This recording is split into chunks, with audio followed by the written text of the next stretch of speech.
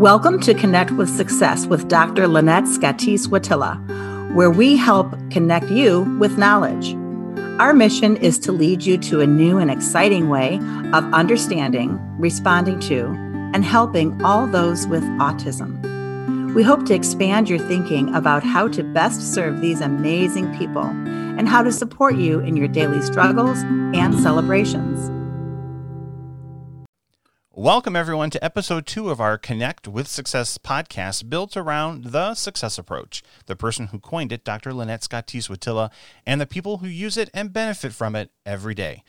In today's episode, Dr. Lynette's going to discuss one of the most basic components of helping a child or adult with autism.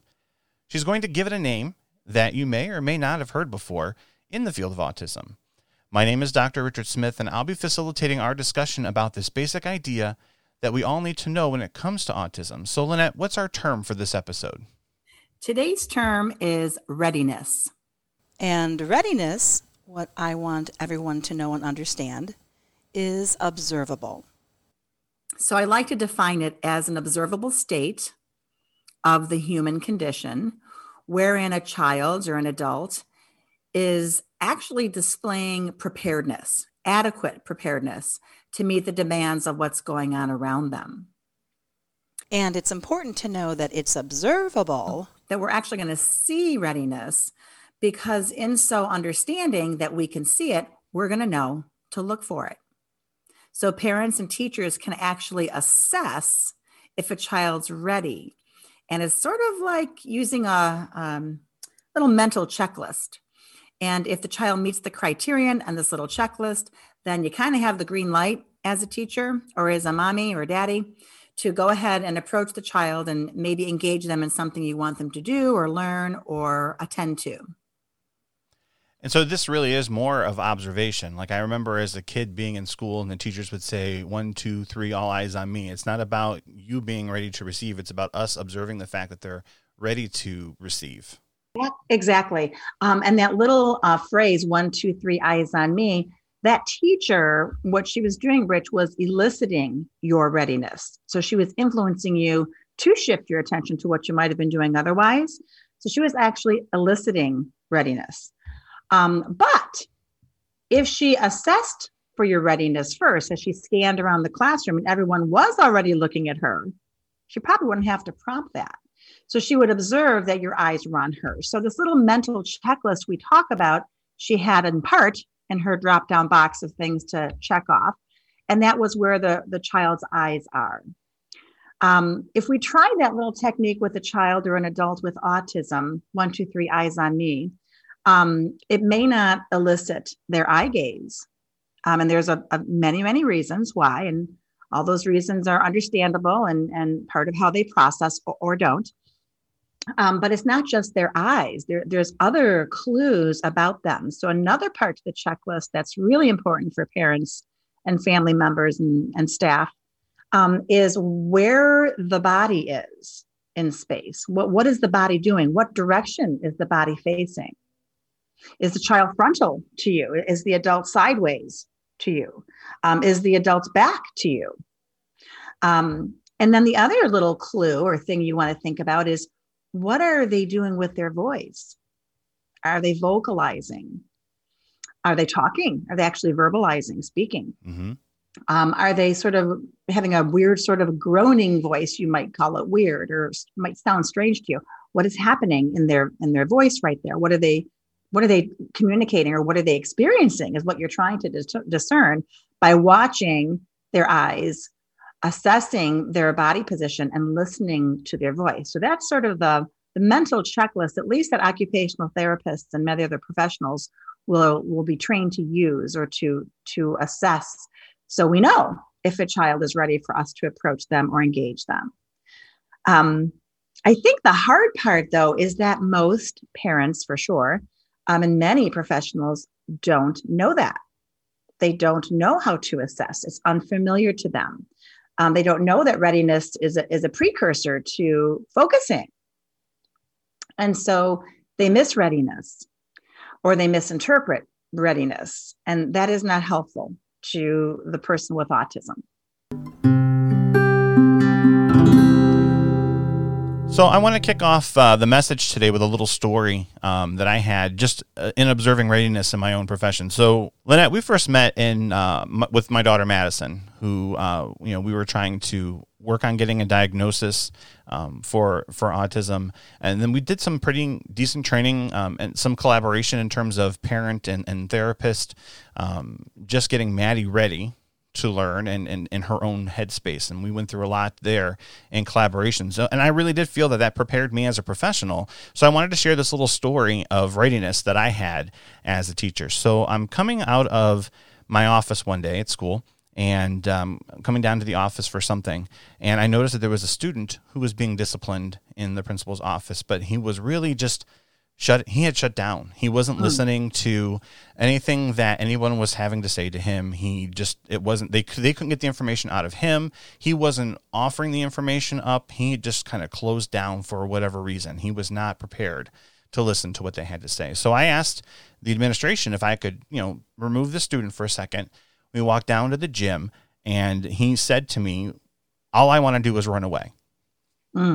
And I said, well, that's fine, but we know we can't run away at this moment. So why don't we just do some laps? So he started doing some laps around the gym, and I would ask him some questions while he was running.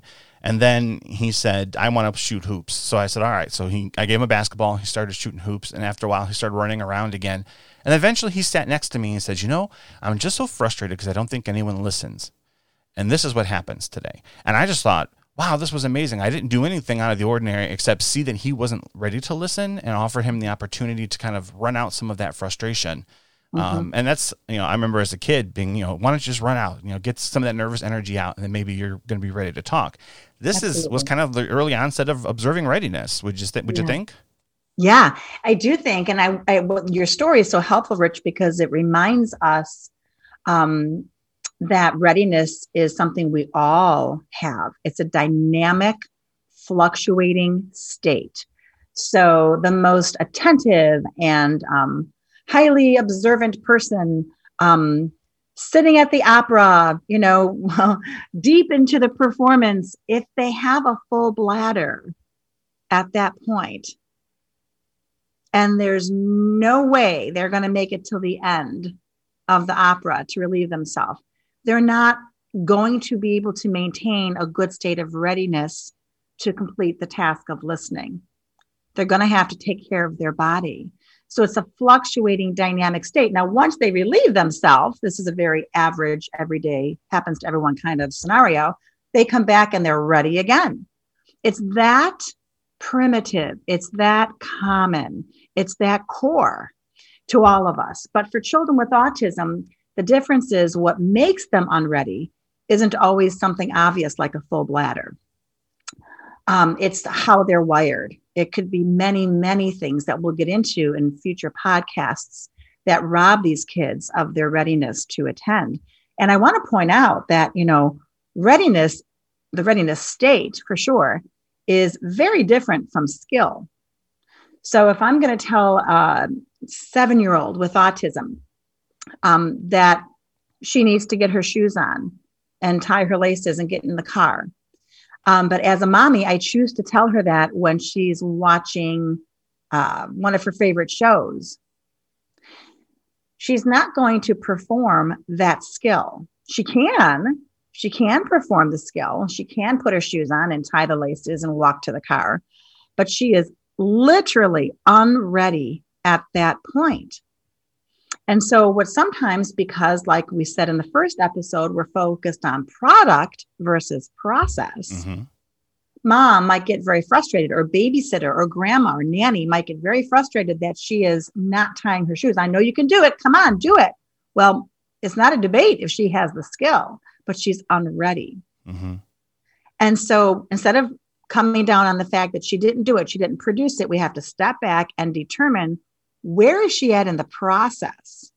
Well, she hasn't even made sense of the words, put your shoes on, because her mind is on the show. And while that probably sounds very easy to see to the listeners out there as they listen to these little scenarios we're painting here, it's very hard to remember in the moment, because if what you're rushing out the door for is to drive your kid to school or to get your toddler to the doctor's appointment, who's sick with a fever and the older child who's 7 with autism isn't putting on her shoes, you don't really think necessarily, gee, maybe she's paying attention to the show. And then worse yet, what you might do if you do figure that out is click the show off. Right. And then that unleashes a whole nother set of circumstances that will probably, depending on the child, further delay you. So, we really want to understand our child's readiness. We want to watch their eyes, listen to what they're saying, watch their body. And after we do this for a while, at least in occupational therapy and people skilled in the success approach way of doing things, they come to sort of have an MO, like a modus operandi, that they understand how the child operates. And so they might discern that this little 7-year-old needs a 3-minute warning. In 3 minutes, we're going to turn off your show and get your shoes on. Well, that's just like the teacher you had that said 1, 2, 3, eyes on me. Right. Only it was a 3-minute difference. That 3-second difference versus 3 minutes. Do you see that? Absolutely. Because they might not be ready to receive that message at the time. They're so entranced in what they're doing at the moment that what they're receiving is the show. Right. And they're not really fixated on the next steps because they're not hearing it. They're not ready to receive it. That's right. And so you have to help them shift. It really is attention shifting is the precursor to readiness.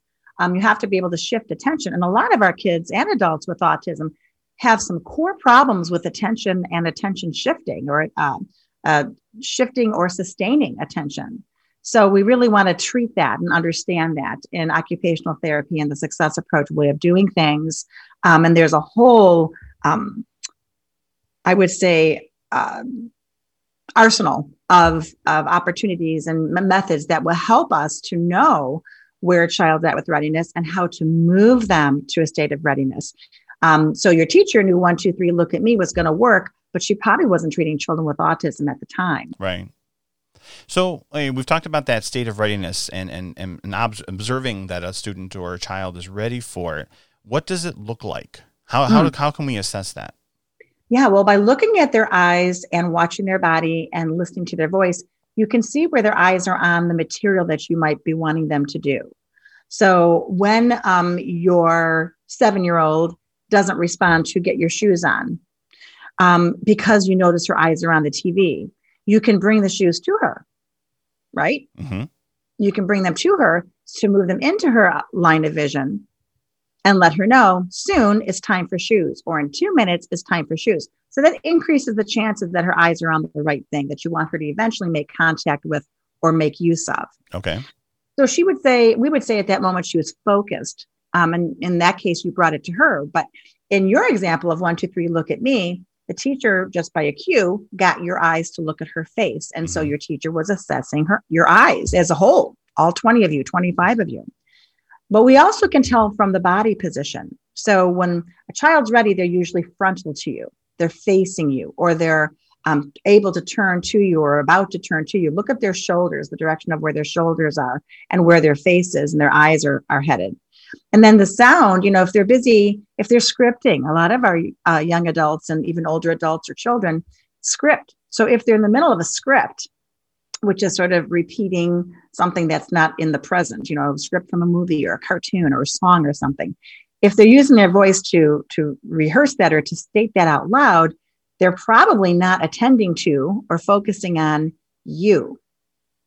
And so that's not an example of high readiness state. A quiet child or a child who is not doing sounds and being more still with their voice or quiet with their voice is a child who's more ready to hear something coming in to their ears. So those are what it looks like, using their eyes, facing the subject or the materials or the family member or adult with their body, and having more of a quiet voice than not. And so why is it then so important that we see these signs? I mean, it can lead to a lot of frustration on the point of teachers and parents to butt heads if they're not ready.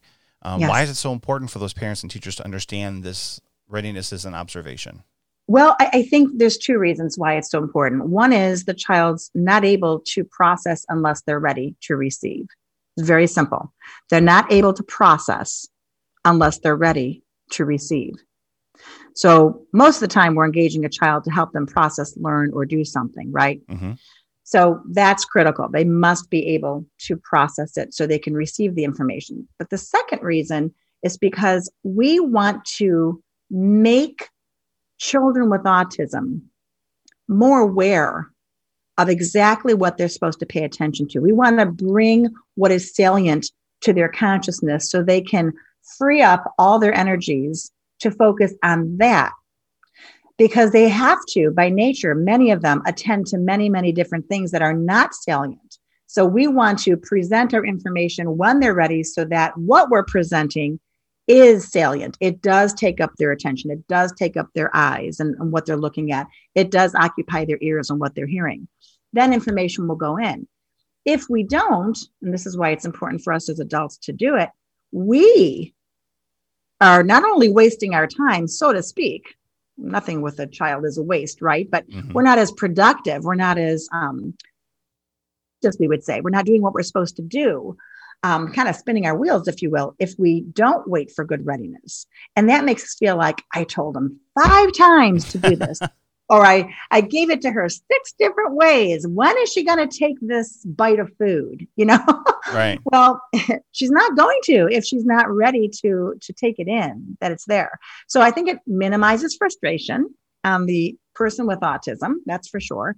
And it also frees up the adult to be a little more potent with their time and energy. A little more deliberate too, in the way that they're approaching to make sure, as you said, not that way we're not spinning our wheels with our children, repeating things that they're not ready to hear over and over again. So we're looking for different ways to make sure that our children are ready, and sometimes they need that little physical action to prepare themselves so that we can see that they're ready. And we've been through 3 trampolines at least in our household, and I'd say maybe you need a couple of jumps before we're ready to move on to the next thing, or you need to get that excess energy out so that we can be ready to proceed to that next thing. What are some other practical tips that you can offer our listeners to help with observing readiness if they see that that their child's not ready? Good, great question. Well, you've discovered in your family what you said, like little activities, sometimes physical activity, jumping on a trampoline, doing a somersault, doing a jumping jack, spinning around 3 times.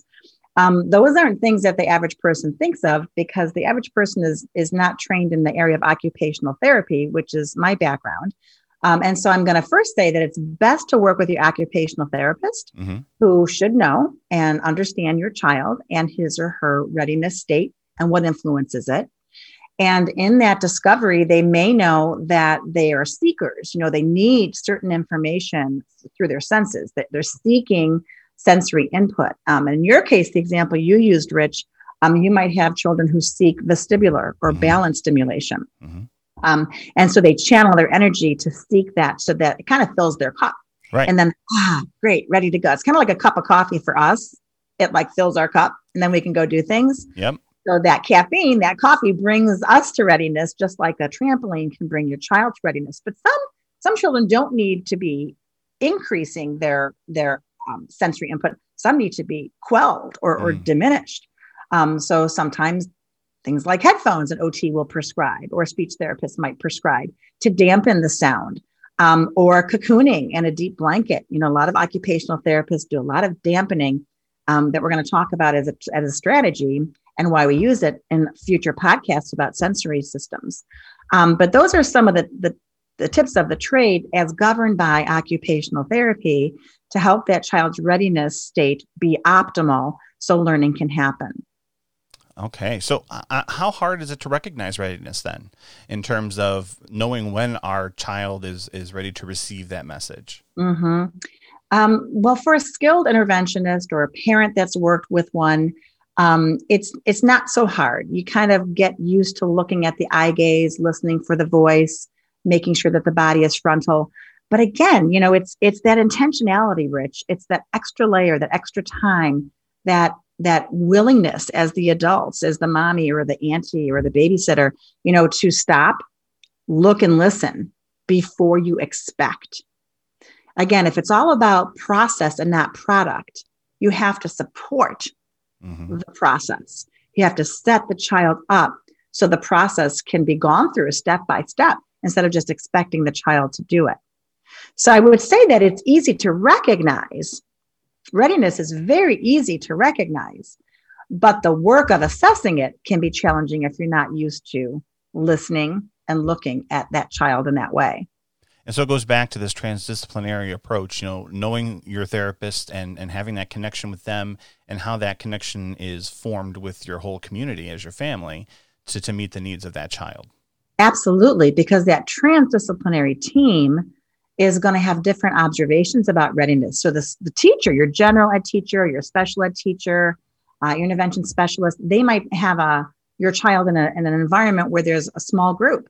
And so readiness might be different in that environment than it is at home with Nana, eating dinner. So there's different influences on readiness because there's different information coming into the nervous system that the child has to tune out in order to be more ready.